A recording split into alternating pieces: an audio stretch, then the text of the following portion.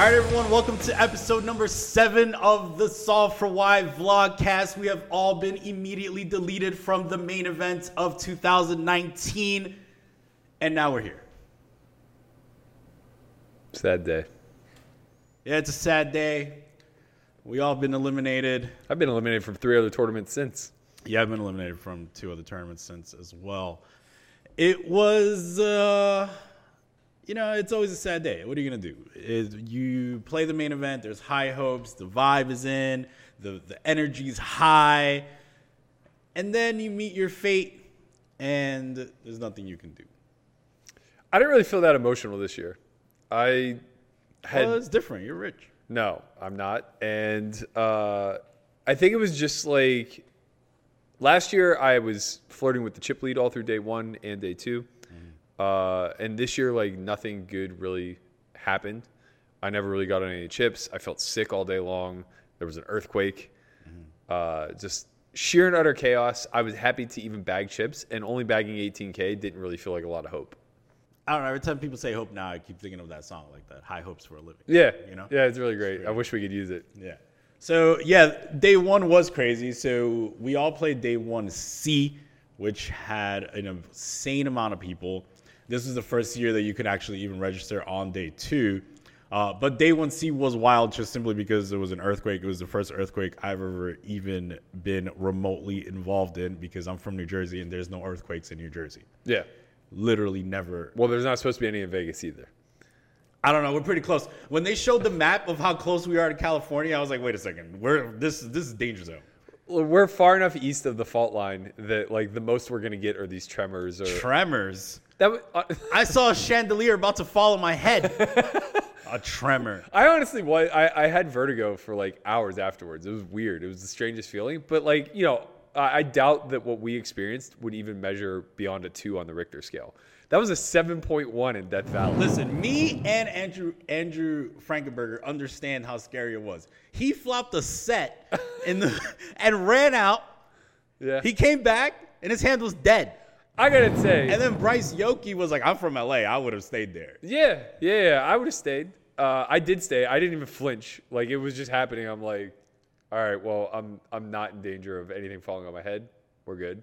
But there was a long break. Frankenberger must have been one of the last to re-enter the building for his hand to be declared dead. Well, the thing was, like, it was mid-hand, right? And then he just left. That's okay. That happened at a lot of tables. Oh, I don't know. He must have been gone for 15 minutes. He's from New York. Once the ground stops shaking, it's safe to re-enter the building, I think. I don't know, man. I wouldn't test it. I feel you, Frankenberger. I understand. Like, I went to Chance's. I got moved to my friend Chance's table. He said he was under the table. He went under the table. That table's not going to help you in any capacity. I don't know. If anything, it's only going to make things worse. So I'm just saying. So, yeah, day 1 was wild because of, obviously, the earthquake. There was other things that happened. Nah. It was one of the wildest days. From now on, I will only play day 1C. Clearly, that this is the day where the party's on. Yeah. So, second event that happened was there was a professional poker player who, I forget his name right now, but it's not that his name's not important. He's an important person, I'm sure, to the people around him. But effectively, he got pretty drunk and he won a pot and then scooped another player's stack that had not shown up yet. So he effectively was scooping an extra 60K. He ends up getting arrested and escorted out of the building, DQ'd from the tournament, which is pretty wild. Then eventually he ends up apologizing to the poker community, says that this is not really something he does obviously on a regular basis. I don't want to butch his first name. I didn't butcher it because I didn't mention it. Right. Oh, so it's Georgi Balanian. But yeah, I guess he's a pretty high stakes regular in the mixed game community. A lot of people vouched for his character. A lot of people said that he's a good person. His apology was, "Hello, I really want to apologize to all players, staff, Mr. Effel, and the whole poker community for my unprofessionalism and misbehavior in the WSOP main event. I take full responsibility for my behavior. Got really drunk and could not control myself. I was up all night playing and drinking in cash games at the Rio. By the time I realized what time it was, I decided to go register the main. I don't remember much. I really did not want to cheat anybody. Just stupid drunk joke, which landed me a night in jail for trespassing. I hope you all understand, and believe me if I say this. If I say it's the first time in my life I've been involved in such a bad story. A lot of people in the poker community can confirm before this accident. I think he meant incident. I've never been involved in any suspicious activities. I really care about my reputation, life values, and I promise you that all this will never happen again, Georgie. Don't mix clear drinks with dark drinks. That's literally what you have to understand. You can't mix the drinks. Like, then this happens. You start taking someone's stack, you end up in jail. Just clear vodka, you're fine. Maybe. When I was walking up, I was like 20 minutes late to day one, and he was in handcuffs on the top step of the WSOP, pleading for people to hear him out. And like they kept trying to, the police escorting him off, right? They're trying to get him to move. And every time they would like pick him up and get him to start walking, he would just let his feet come out from underneath him and take a seat right there. Oh man, that's rough, man. I mean, do you think he should have got DQ'd for that? Unquestionably the scoop? So. Yeah, Okay. for sure. If nothing else, it's going to be impossible for people to ever understand intent. You know, there's only 8 other people at the table who can provide context, Right. and a lot of them probably aren't in on the joke, right? Because like this is just going on in his own drunken head. But also on top of that, it's like it messes with the integrity of the game. There's the issue of having to now get that person's stack correct, which is going to require probably going to cameras or at least reverse engineering how many hands have been played since it was early enough, whatever. I think the bigger question is, should he be trespassed for life, or does he get kind of a get out of jail free card? My best guess would be that he won't ever be at the World Series again. That seems like too harsh. I don't know, man. It's flirting with cheating, and people have been banned for far less. I think that, if he was really drunk, and it's easy to get that, right? Sure. They'll have the breathalyzer. You'll figure out what the alcohol level was. If he was drunk, then we understand that this is probably a one-off situation. You can, maybe ban him for a year. Then, you're The fine. problem is that the World Series isn't in the business of giving the benefit of the doubt. They really don't have any incentive to, especially when it comes to acts that engage in cheating or scandals along those lines. I'm not saying it's right or wrong or indifferent. It would be nice if like there was a panel that could kind of like arbitrate this. But again, like they're a private entity. They don't really have to go through those channels. I mean, think about the litany of people who have gotten banned for drunken things. Like, we know Panziga got pretty hammered at the main event final table. Yeah. And said some off-the-cuff things that got him banned for life. Right. Slayer's banned. I don't even know why. Slayer, let us know why you're banned. We'll we solve problems here. That's the whole thing. So it's like, there's a bunch of people who fall into this category, but then there are others. I think it was 2 years ago, maybe Jared Blesnick got DQ'd and possibly trespassed. Not sure. I remember. I mean, Blessing's been in the series, so. No, well, that was what I was gonna say. Then like Helmuth and a few other names went to bat for him, and I think it got lifted, but I don't recall why. Okay. I just know that it had something to do with gaming integrity. Okay, that makes sense. I don't even want to speak on it because I'm not positive it was even Blesnick. From my understanding, they're not very lenient when it comes to these trespassing bans. Yeah. And I think that that's fine. I think that we get a little bit more up in arms in the community when it's a respected member, and this zero tolerance policy can be a little bit harsh. But yeah, I don't know. I don't know how they're going to handle it. I don't know what they're incentivized to do to handle it, to be honest. I feel like it's one of those situations where, I understand it's the biggest tournament of the series. Like something like this is a big scandal. But if he's drunk and we can prove he's drunk, very likely a one-off situation. Maybe we see how he acts. If he's a high-stakes pro and a lot of people are vouching for him, I think we're fine. I remember it was early in my career, like really early, like maybe 2010. I don't even remember. You got banned? 2012. No, but a situation occurred where I was playing with, I can't remember his last name, but his first name's Rob. He used to be in like the poker media, and he was immediately to my left. And a situation arose where after a pot, there was a chip between the two of us, and I was fairly confident it was mine, but I didn't have a very strong argument Oh man, For or against? This is like literally that famous World Series where I think it was Prahlad Friedman and who was the other player? He's like very known, and there was like an ante that Yeah, like yeah. they didn't Oh, know. yeah, Like this was like a big thing. Like, Yeah, no, the anti-gate. It was Yeah. Jeffrey Lissandro. yeah. Seriously, I thought I saw you throw that out, man.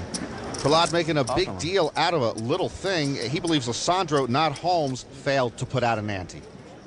I thought you threw it out, dude. So, you know, I'm not 100%, but they should check it. Holmes seems uninterested. So if he threw the ante out, he just gets robbed because he's more bold and says that Are I you threw it. 1,000%? I'm not 1,000%. I say I saw him throw it in. If I knew for sure, you think I'm going to rob him for 5,000? You idiot. It doesn't matter. You're acting like an idiot. I'm acting like an idiot, all right? you didn't even see it. I don't trust you, sir, okay? I don't trust you. No, this was different. We handled it amongst ourselves, but I was really hesitant to do so. So, like, effectively, we just went red-black on the next flop for who took ownership of the chip. And it was fine because, like, we were at least smart enough, I guess, to just do it between the two of us. We just let the chip rest there until the results came out. And it really is fair in all actuality. But if we had to explain that to an operator, Right. it's very likely that, like, they just interpret it as cheating or, Right. or collusion in some capacity. And, you know, I was really uncomfortable even in the moment. I almost just said, like, take it. But it was like a blind. And it's like, well, I'm giving a lot up here where I think it's already mine. And now I'm just like telling him to take it because he wants to flip for it. Right, for sure. He's like free rolling. Right. So then the third incident, the final third incident was, well, another. This guy did my town dirty, man. He was wearing a Pittsburgh jersey He's from from the Pirates. Pittsburgh. Oh, well, even worse. Jersey, stand up. Anyway. So the third incident was this player probably drunk. It looks like he's on a bender as the story continues. Is all in blind, tables his hand, is queen 3 offsuit, then takes his pants off. Should we do a reenactment? No. Okay. No. Takes his pants off, throws a shoe. Wait, he took did his shoes off first. Okay, so he took the shoes off. Honestly, Well, in the video, he didn't intentionally throw the shoe at anybody. He was literally just stripping down, and in the process of like taking the shoe off, he just flung it.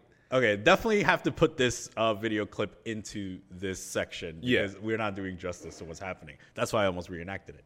So then he takes his pants off, full frontal, everything's being shown. There's some details to this that got left out. So he had been shoving blind, I guess, or announcing or maybe he shoved out a turn. That's what it was. Okay. He shoved dark out a turn, and one guy at the table asked for a ruling of like what would happen if he limped, and they're basically like he still has to go all in. So this guy has already seen that the guy is queen 3 off, and has yet to act on his hand, and he is ace 3 suited. Yeah, So he chooses to limp. yeah, This guy's committed to going all in. okay. Folds around to the big blind, and then the whole antics occur where the shoes go flying, his dick comes out. We get basically a memory for a lifetime. The big blind has 5s Yeah, and ultimately arrives at a fold because this person limped with full knowledge yeah, of the dark hand, right? right. Ace 3 of clubs then folds. Yeah, he's scared. He's shook daddy. Why would you limp? Yeah, and then you see the hand that you definitely want. I mean, that's No, he had already seen it. He had full, complete information. Yeah, he's scared. Put in one big blind and then ultimately decided to just fold. Yeah, he's shook. No, it doesn't make any sense though. He just he's giving away one blind no matter what. He got brave, right? It's like when you get into a fight, right? When you're getting into a fight, you're like, yeah, I'll fuck you up. And then the guy's like, all right, let's go. And then you're like, yo, chill. Yo, chill. You know? Like, yo, chill. That's what happened right now. That's exactly what happened. He's like, oh, you want to shove blind? I'll live. And then the guy's like, yeah, I'm in. And he's like, nah, chill, bro. I'm out. Like, I don't know. Yeah, that's exactly what happened. This I guy's mean, shook. it's So if crazy. you're out there, you want to come to Sofa Why, we'll solve your problems. We'll teach you how to fight. Self-Reliant Dojo. Yeah, Coming what the hell's going 2021. on? So he's DQ'd from the tournament. I guess our job here is to analyze if a DQ is fair. Of course, the DQ's fair. Some people were saying Well- if this would have been 2012, this guy would have been on the feature table. No, 100%, man. Do you remember? This is before your time. There was a guy. The year I think it was the year I went deep in 2010, but it may have been one of the subsequent years. I don't recall. This guy was barking like a dog. I've seen that. Yeah, Every time he won a hand, he was barking like a dog. It was like the last year that they allowed this nonsense to go on, and he got on feature tables because of it. That's great. People were like, "This guy's so fucking annoying. What did he do?" He's like in the Miranda room, like nobody even cares, right? There's no cameras, but he did it long enough, and he lasted deep enough in the event where he gets patched up. He gets on feature tables. Like this guy's making thousands of dollars for barking like a goddamn dog, and eventually, like people realize it's all a shtick. Apparently, Ted Bort's barking has gotten the attention of tournament officials. Disruptive behavior? Yeah. Okay, you can't be yelling at the top of your lungs in the middle of a poker tournament. Do you hear me? Yeah. I heard you over in the far blue section yelling. You can't do it. It's disruptive behavior. So right now we need to give you a warning. If that happens again, we will give you a penalty, okay? Really? Yep. Yeah, he's getting a yellow card, and I agree. There you go, man. Let's go. Honest emotions are fine, but if you're going to be Rin Tin Tin, you should be in a kennel. So the dog barker now a bit sheepish as he returns to action at table 2. Apparently, they want the game to be boring, where we all stare at each other and don't say anything. And hey, I love true emotion. I love bursts of excitement, but these premeditated celebrations, frankly, are for the dogs. Or like every year somebody shows up with a shtick to like get on TV, and the World Series started cracking down a little bit more. Like that's when they got a little bit more aggressive with like the Kasuf stuff, and you know, there's room for characters, but there's not room for being obnoxious. But it's hard to find characters if you're always being strict.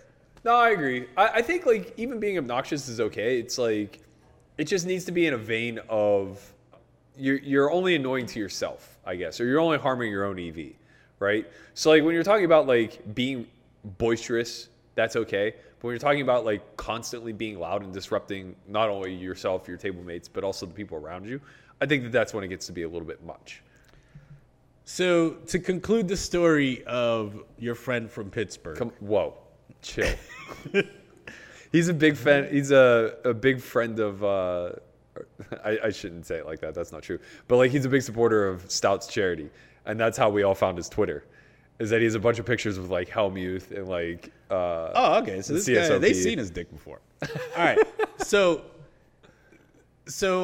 after that, he goes to the Luxor, stands on a craps table, and does his whole thing again. Like, so he's on like a complete bender right now. Yeah. It's pretty wild. That one was full frontal, man. Yeah. I mean, that was like 45 seconds of just like full dick.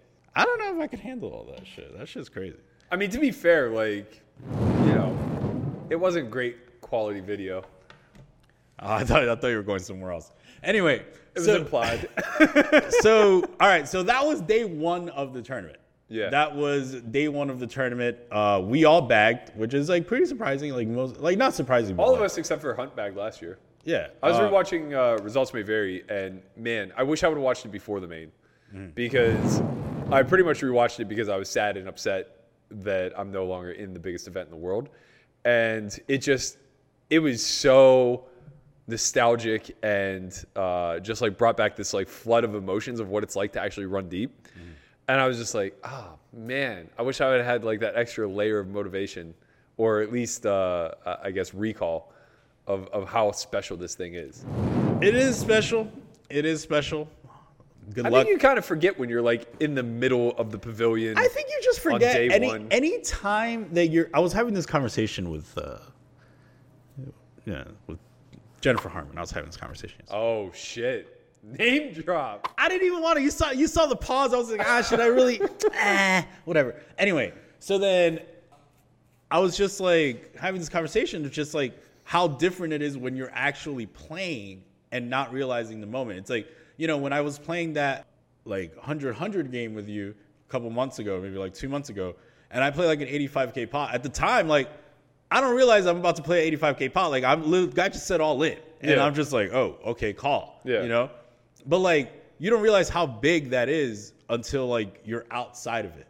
You know? And it's kind of the same in the main event, and obviously a different context. But like, when you're playing, you're just playing. I think your generation can speak to that, and up and coming generations behind you will feel the same, because you have the, I guess, the luxury of being removed from the results and being a lot more emotionally intact.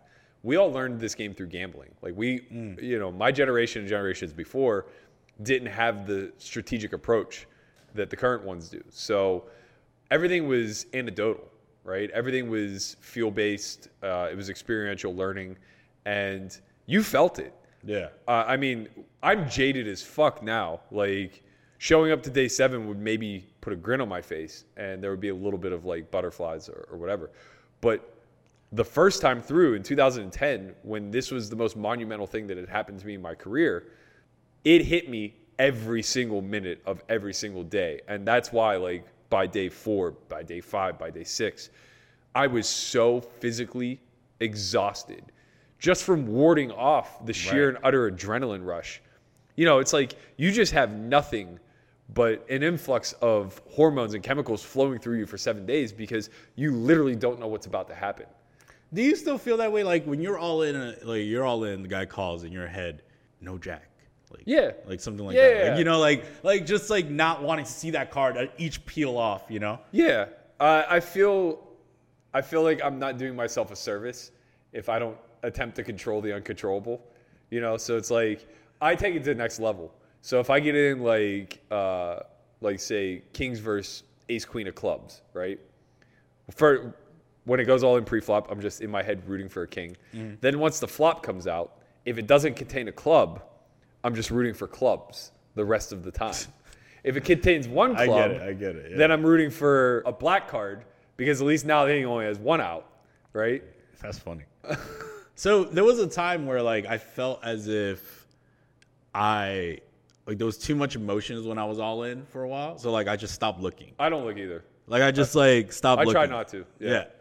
Just because like I was just like too nervous. Like I was just like, if I won the pot, I was like, and if I lost the pot, I was like crushed. So like I was just like, all right, I'm just gonna look. If money starts coming my way, it's good. It's hard not to look when your tournament life's on the line. Yeah, of course. Yeah. But yeah, whenever I had the deep run in the super high roller ball, I didn't look at a single all in. You can see it on the footage. Yeah. I was literally just like staring off into space. I didn't want to feel any responsibility to what was about to come. I just wanted to let it happen and let the cards fall. And in both instances, it's the same. It's just like screaming at a TV when your favorite sports team's on there. You have no control. Right. But you trick yourself, and like sometimes that can be especially impactful. So then day 2 occurs. Is this when you were exited? Yeah. Okay. I didn't last long. So day 2 occurred. You were eliminated from the tournament. You want to speak to how you were eliminated? No, just. I mean, it was pretty basic. Button open, I jammed 20 with queen jack from the small, and big blind woke up with queens. So because of all the eliminations, there was an account that popped up after that at Slay America Incorporated, at Slay America Inc. Because the original account was banned. And he started popping off with some tweets, and it got a lot of traction. I believe Marley was eliminated as well. And then she tweeted something and got a response from Slay America Inc. Have you like seen all the Slay America Inc. tweets? Not all of them. I've gandered a few. Okay. Well, Marley writes, made a short list of loathing/destructive things I can do now that I busted the main. 1, steal something from 7-Eleven. 2, go on a Tinder date. 3, drive on the wrong side of the road. Then Slay America says, please don't do any of this, Marley. You've been a hero of mine for providing literally nothing of value and making fistfuls of cash from it. You are a true grinder. Best of luck next year. Now hit the fucking showers. And this goes on for many, many people that have busted the main event, and I'm sure that it will continue all the way to the final table, maybe even heads up. I think that this is pretty good. I think that he was really entertaining. I actually donated $6.69 because that seemed to be the theme. He's like a big 69 guy. I don't know what's going on. Did you get showered? I did not get showered. I did not even. I'm not big on like tweeting. This year, I said I'm not going to tweet any bust outs and I'm not going to tweet any chip stacks. Yeah, man, I've been trying to stay off the social media grid a little bit. Shut the fuck up. I put out one tweet in like the last 4 days. During the main event, I didn't want to be distracted. Yeah, for sure. I was off Twitter almost completely. Twitter is a platform that very well lends itself to sharing of information and exchanging laughs. And unfortunately, like, a lot of that gets lost in the muck of people just trying to tear one another down in a non-funny way. Is this tearing one another down? Because, like, some people blocked him. Some people didn't like it, you know? People are soft, man. It's just like this clearly isn't directed at anybody, right? Like, this is very obvious that every single person who tweets about busting the main event, he's taking full advantage to make material out of it. Right. Like, I don't think that there's a line to cross there. I don't think it's mean-spirited. And quite frankly, even if it were, who gives a shit? Yeah. Right? It's like, you know, he's not like airing dirty laundry or falsely accusing people of anything. I never understood that airing dirty, like, it makes no sense to me. I mean, I'm mostly Spanish, I guess. Like, I don't understand these, like, quotes, like airing dirty laundry. What the fuck does that even mean? I mean, it's like similar to like having skeletons in your closet. Like, Another thing that makes no sense. that's fair. Well, no, that does make sense. Like, so the long and short of it is having a skeleton in your closet would be like you murder somebody and And you just left them there? Well, no, like you hide the bones in your closet, right? And where's all the stuff go? I mean, it deteriorates. Crazy. Well, Anyway, go ahead, continue. the thing you can't get rid of is the bones. You know, that's the remaining evidence. And like with dirty laundry, it's the same thing. Like you don't want people seeing your shit stained underwear. All right, man. But yeah, I mean, I think like all of this is funny. I think that it's good. So now we're on, you know, obviously I busted day 3. This is now like the second year in a row where I bust like pretty close to the money. But, How'd you know, you bust? I defended 9-8 offsuit with 16 blinds facing button open. Flop comes Jack 10X, check, third pot, all in, call, ace jack. And I was like pretty sure. I was like, fine. All right, this is my fate. Brick, see it. And then when I'm getting all my stuff, he's like, see you later, Christian. I didn't know this guy knew who I was. I don't like that shit. Like, you just busted me. Now you know my name. You should have told me that before that. Like, you could introduce yourself. Privileged information, man. Oh, fuck, man. I didn't know who he was. Anyway, Now you know. shout out to you, man. I hope you win. I hope you're out, actually.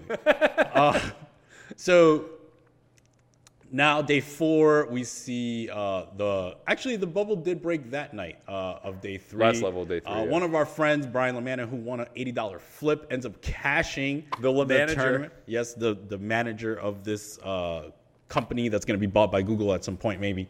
He wins an $80 flipament on WSOP.com, then plays this tournament, cashes it with like 5 big blinds, folds queens with like 9 bigs facing an open because the bubble is in front of us.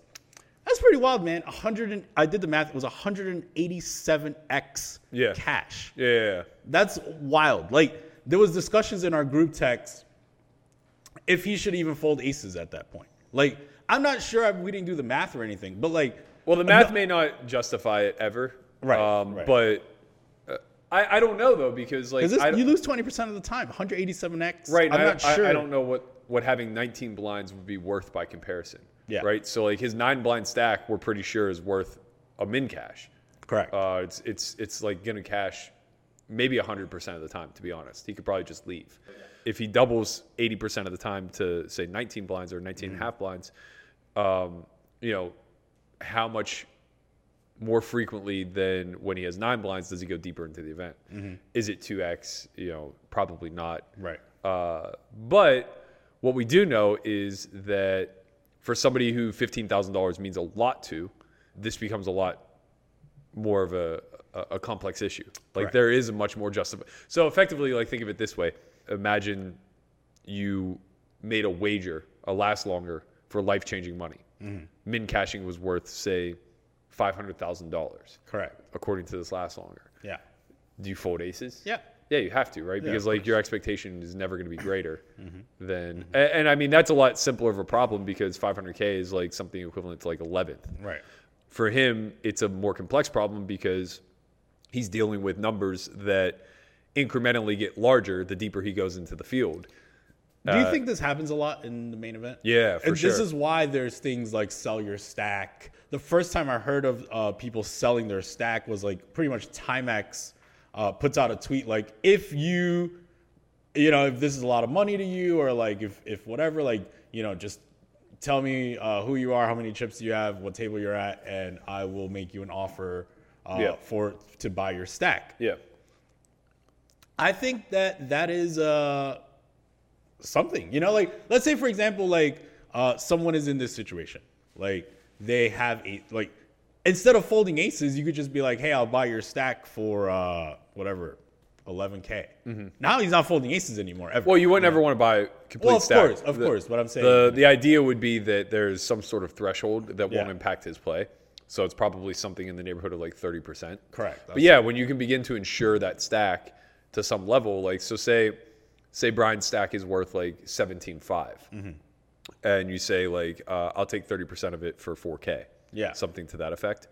Now he has a lot more ease because he's locked up 4K. He still has 70% equity in his stack, and he can more comfortably play those queens on the bubble. Yeah. It kind of sucks for the person buying though, because now he's taking on more risk where he will be all in with those queens. Yeah. You kind of have to internalize that. So you want to set the price just like any insurance, right? You want to set a bad price. Yeah. It's funny you mention it because I was talking to Dan O'Brien starting day 3, and I asked him what he thought Kessler's stack was worth when he was like one of the chip leaders, and he goes, I don't know, maybe like 4 or 5x. So like 40K. Face. Yeah, and I was like, oh man, that seems like high. So I kind of like push back and I go, what do you think like a good like MTT Pro stack would be worth? He's like, or same stack, but like, what do you think the value was? He was like 15 to 20x. And I'm like, that's strong, man. I mean, I don't know. Like, maybe. So let's say someone like Alex Foxen bags chip lead. Yeah. I mean, it's very reasonable for his stack to be worth, 100, 150K. It's just hard though because like chip lead day 1 is just not that. No. This was day entering day 3. It's a lot of chips. Yeah, but like you're still dealing with like a quarter of the field. Yeah. Maybe a little bit less. So let's say like it was about a quarter of the field. Yeah. So like 25% of the field's left, right? Yeah. And let's say chip lead is 10 starting stacks. Mm-hmm.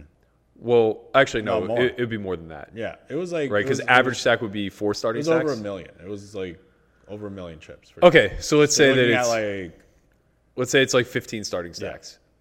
Yeah. At that point, you still only have, like sub 1% of the chips in play, and to value it at like 150K, now you're talking about like it being valued somewhere in the neighborhood of like 60 or 70 left in the event. Yeah, which means that you're assuming this stack is going to accumulate on average. Whatever the average stack would be with that many left, which is probably like 25 or 30x the current chip position. Thing is, like a stack of like 1.2 million, and I'm probably thinking of this incorrectly, but like that's still roughly 40 or 40 something blinds today. Yeah. No. That's true, and that was Dan's point too. Is that the deeper the stack progresses, the more it's rewarded incrementally because there's so much money up top. Yeah.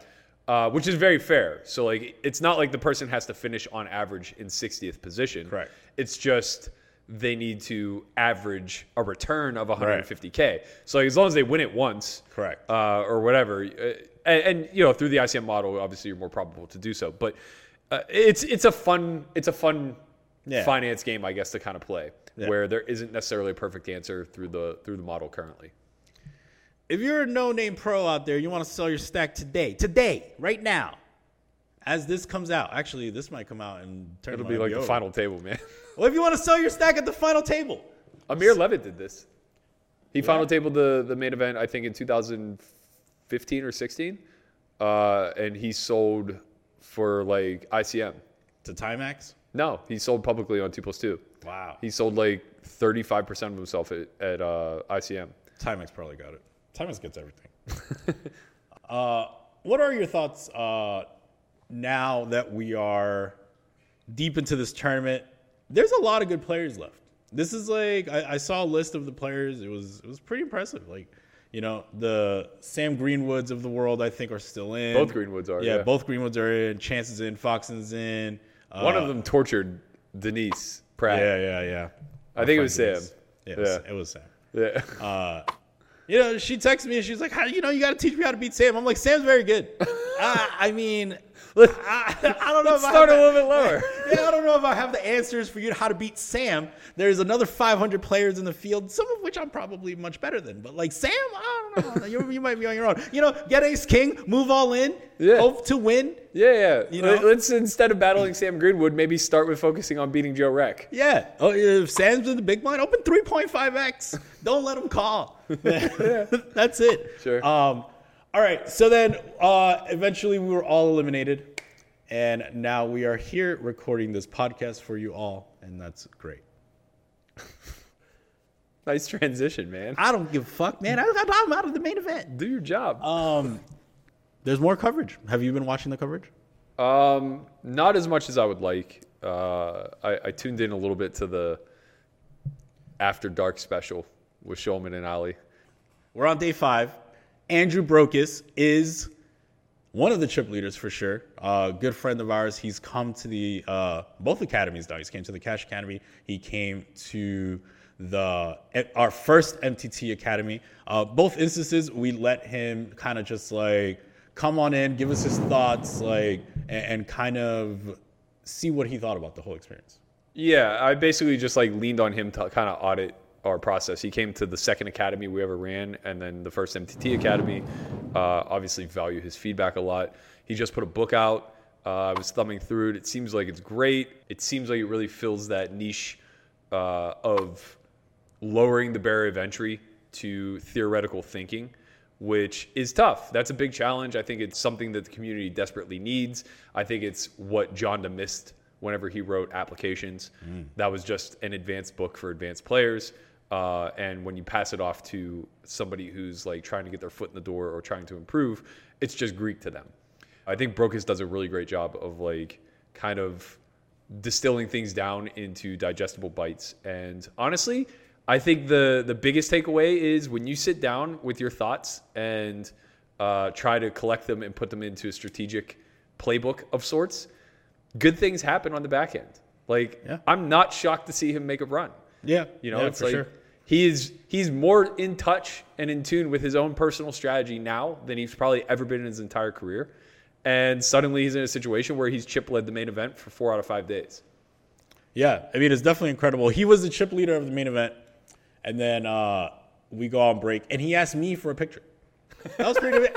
I'm like, bro, you're about to fucking win this tournament. I should take a picture with you. You know? But no, get him before he's famous. Yeah. So he was like, hey, can I get a selfie with you? And I was just like, yeah, man, whatever. He's like, yeah, after I final table this, we'll do another podcast. Do you think he was fucking with you?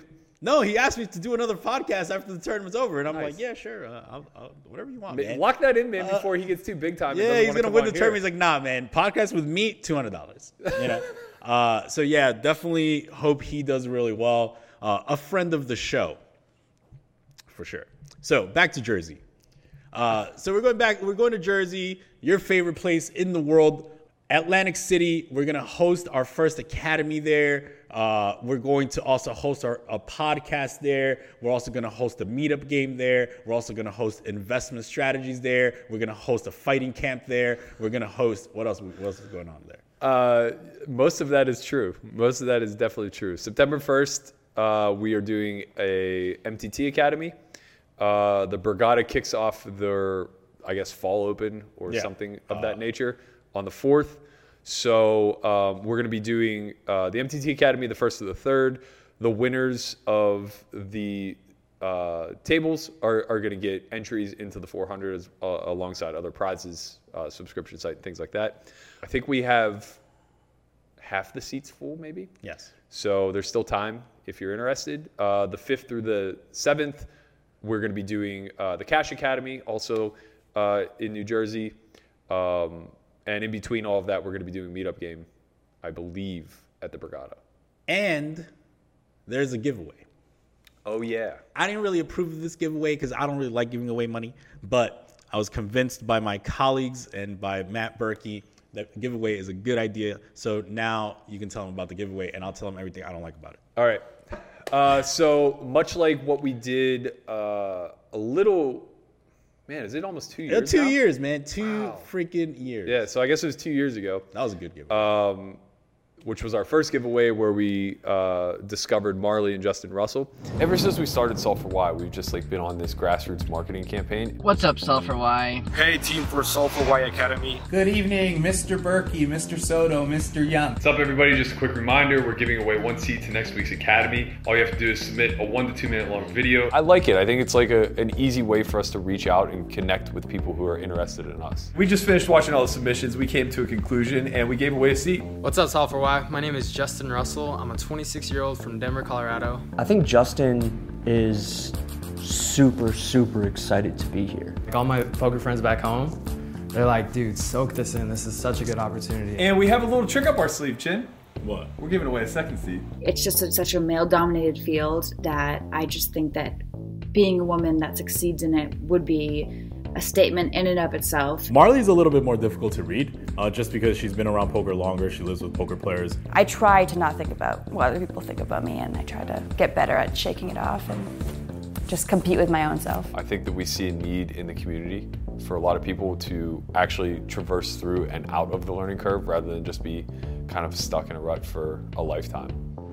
We're going to be doing something very similar in that vein. So for the next 5 weeks, we're going to be taking video submissions that basically answer the question of what was the most impactful thing that's happened to you in your career, or what's impacted your career the most, I guess. Yeah. And it's just going to be a 2-minute video submission. Get as creative as you want. Obviously, the best answers, the most creativity, all those things are going to be judged. And we're going to be giving away a seat to the MTT Academy in Jersey, as well as a seat to the Cash Game Academy in Jersey. And you could submit to both. Right. But you can't win both. Right. So you can double your chances of winning a seat by creating a video for each, but you obviously can't win both. The way that we are setting it up is the simple guidelines are you must follow us on Twitter. You must at our Twitter account whenever you post the video. Yes. And use the hashtag S4Y Cash or S4Y MTT, depending on which one you're submitting the video to. And at Christian Soto on Venmo, $10 is required for you to submit, and then maybe you get a little bit bump up on the ranking. Christian's off the judging panel. All right. No, I think that's a really good idea. What was the most impactful moment in your career?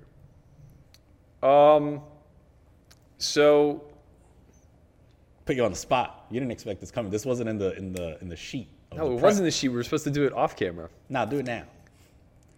I'll tell you what. While you think, the most impactful moment of my career is something that you probably don't know. Is honestly, it was meeting you, man. It was good. Honestly, it was like you taking me on as a student. I'll tell you the story. Do you remember how we began our relationship? Yeah, it was me trying to avoid you. Yeah, that was pretty much it. So I started coaching when I was broke, and then you reached out when I was rich, and I was like, yeah, I don't do that anymore. All right, so let's tell the actual truth. What actually happened was I tried to get coaching from Vanessa Selps, and she was too expensive. Yeah. And then I tried to get coaching from Jay Carver, and he was too busy. Yeah. So then he was like, oh, you should reach out to Matt Berkey. And then I was like, I remembered you coaching Russell Thomas in that thing, in that final table. Yeah.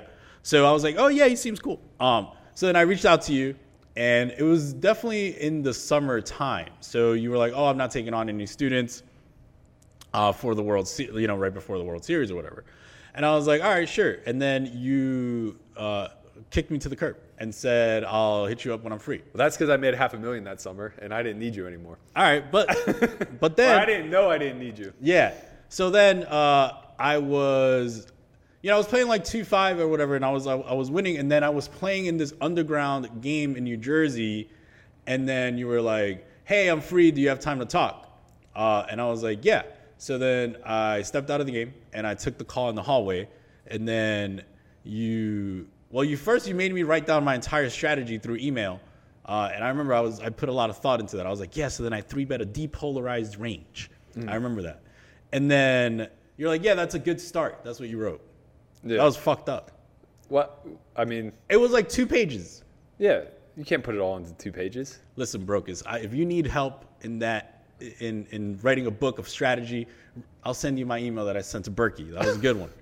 But then after that, you were like, yeah, I'll take you on. And the funny story was that you made me an offer, right, of coaching at the time, which was a good offer. You were like, we could either do 1 hour for $250, right?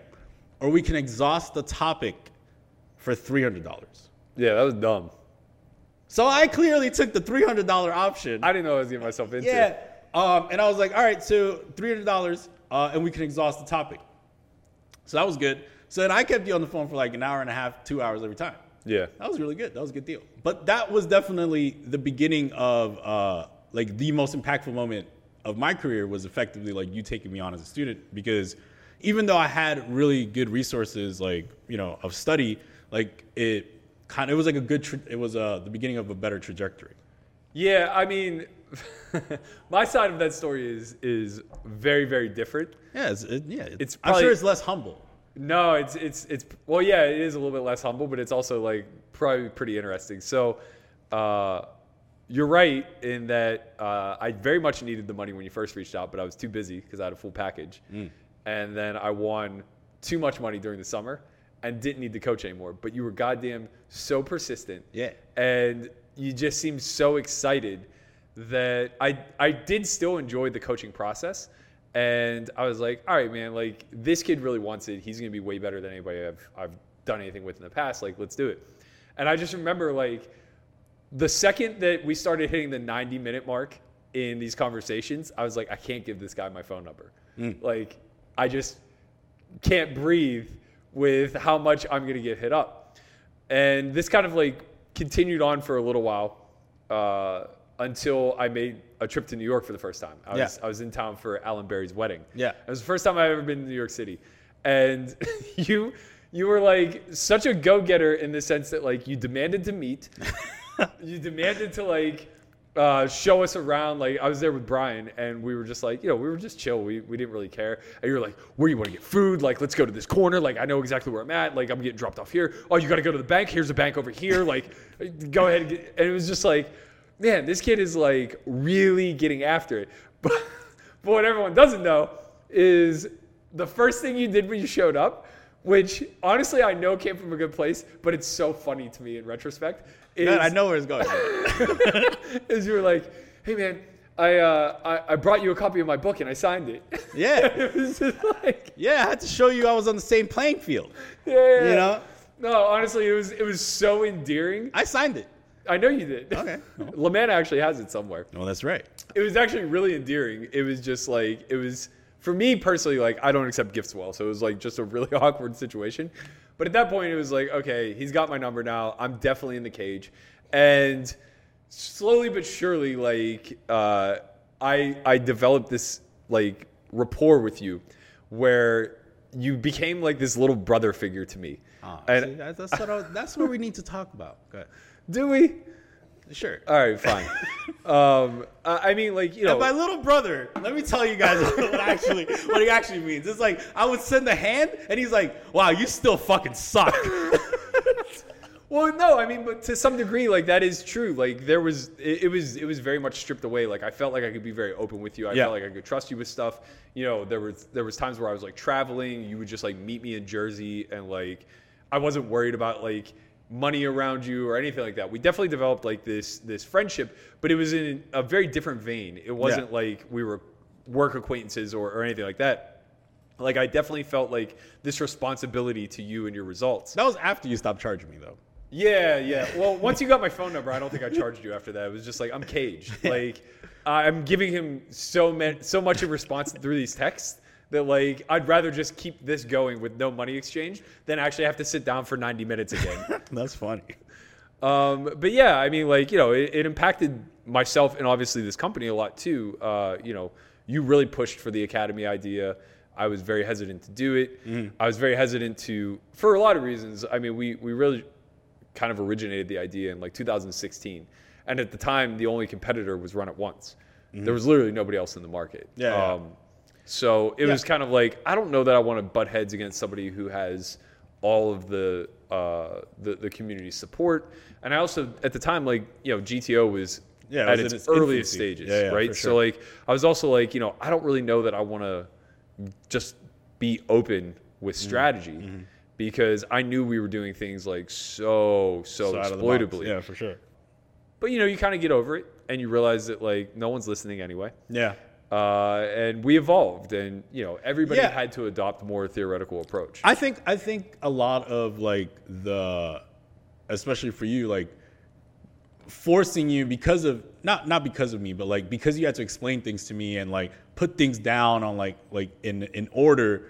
That kind of forced you to, like you're saying in terms of broke, is like put down your strategy on paper, and that made you a better player as well. You know? Yeah, I mean, I had been formulating a lot of stuff already, but I was mostly coaching really low stakes players who were in the infancy of their career or the beginnings or whatever. So it was a lot of basics. Yeah. By the time I was done working with you, like, you know, we had joked that I wouldn't sell my Google Drive for $1 million. Yeah. And at the time, I think that was very true. I made more than that in 2016 and beyond.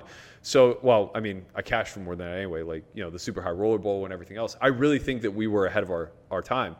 Unfortunately, the trajectory in which training moved, in which the solvers came, the solvers came, and just the landscape of learning as a whole was rapid. So I believe that we've done a great job of keeping up, but the market's become insanely competitive. Yeah. Like, just look at what's launched in 2016. It was BenCP, it was Upswing. You know, there was, I guess Crush Live was already in the market, but I don't think they were a very big player at the time. Same thing with Redshift. They were pretty much in their infancy stages. And now, you know, we're seeing Fedor launch. We saw Negreanu do a masterclass, Phil Ivey. It never ends, you know? Ryan LaPlante.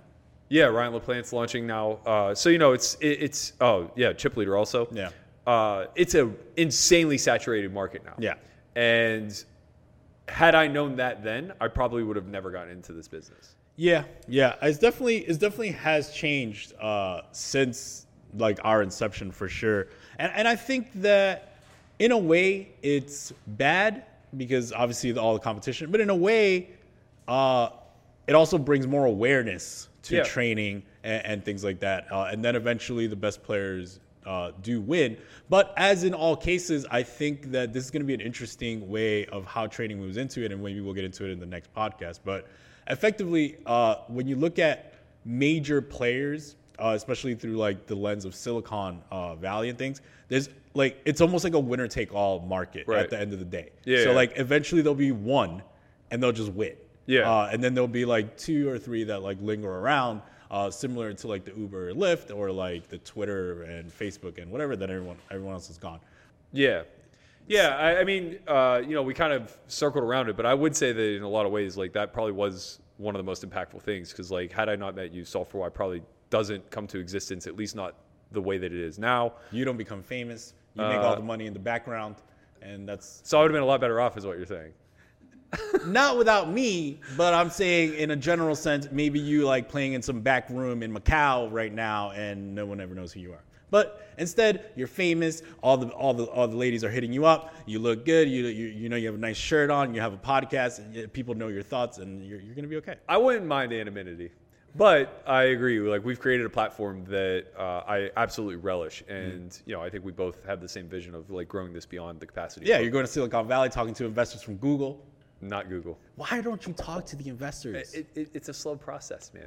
If you're an investor from Google, hit me up. Hit me up. All right. Well, that is it. Solve4Why Vlogcast main event edition next week. No more tournament talk. We're just gonna. I don't know what are we gonna talk about? Who won the main event? Probably. Oh yeah. All right. Andrew Brokers win the main event. If you don't win the main event, you're dead. Ooh, maybe we can get him on after winning the main event. He'll be too big. Yeah. You're right. But maybe he could be an investor. Okay. All right. We're out.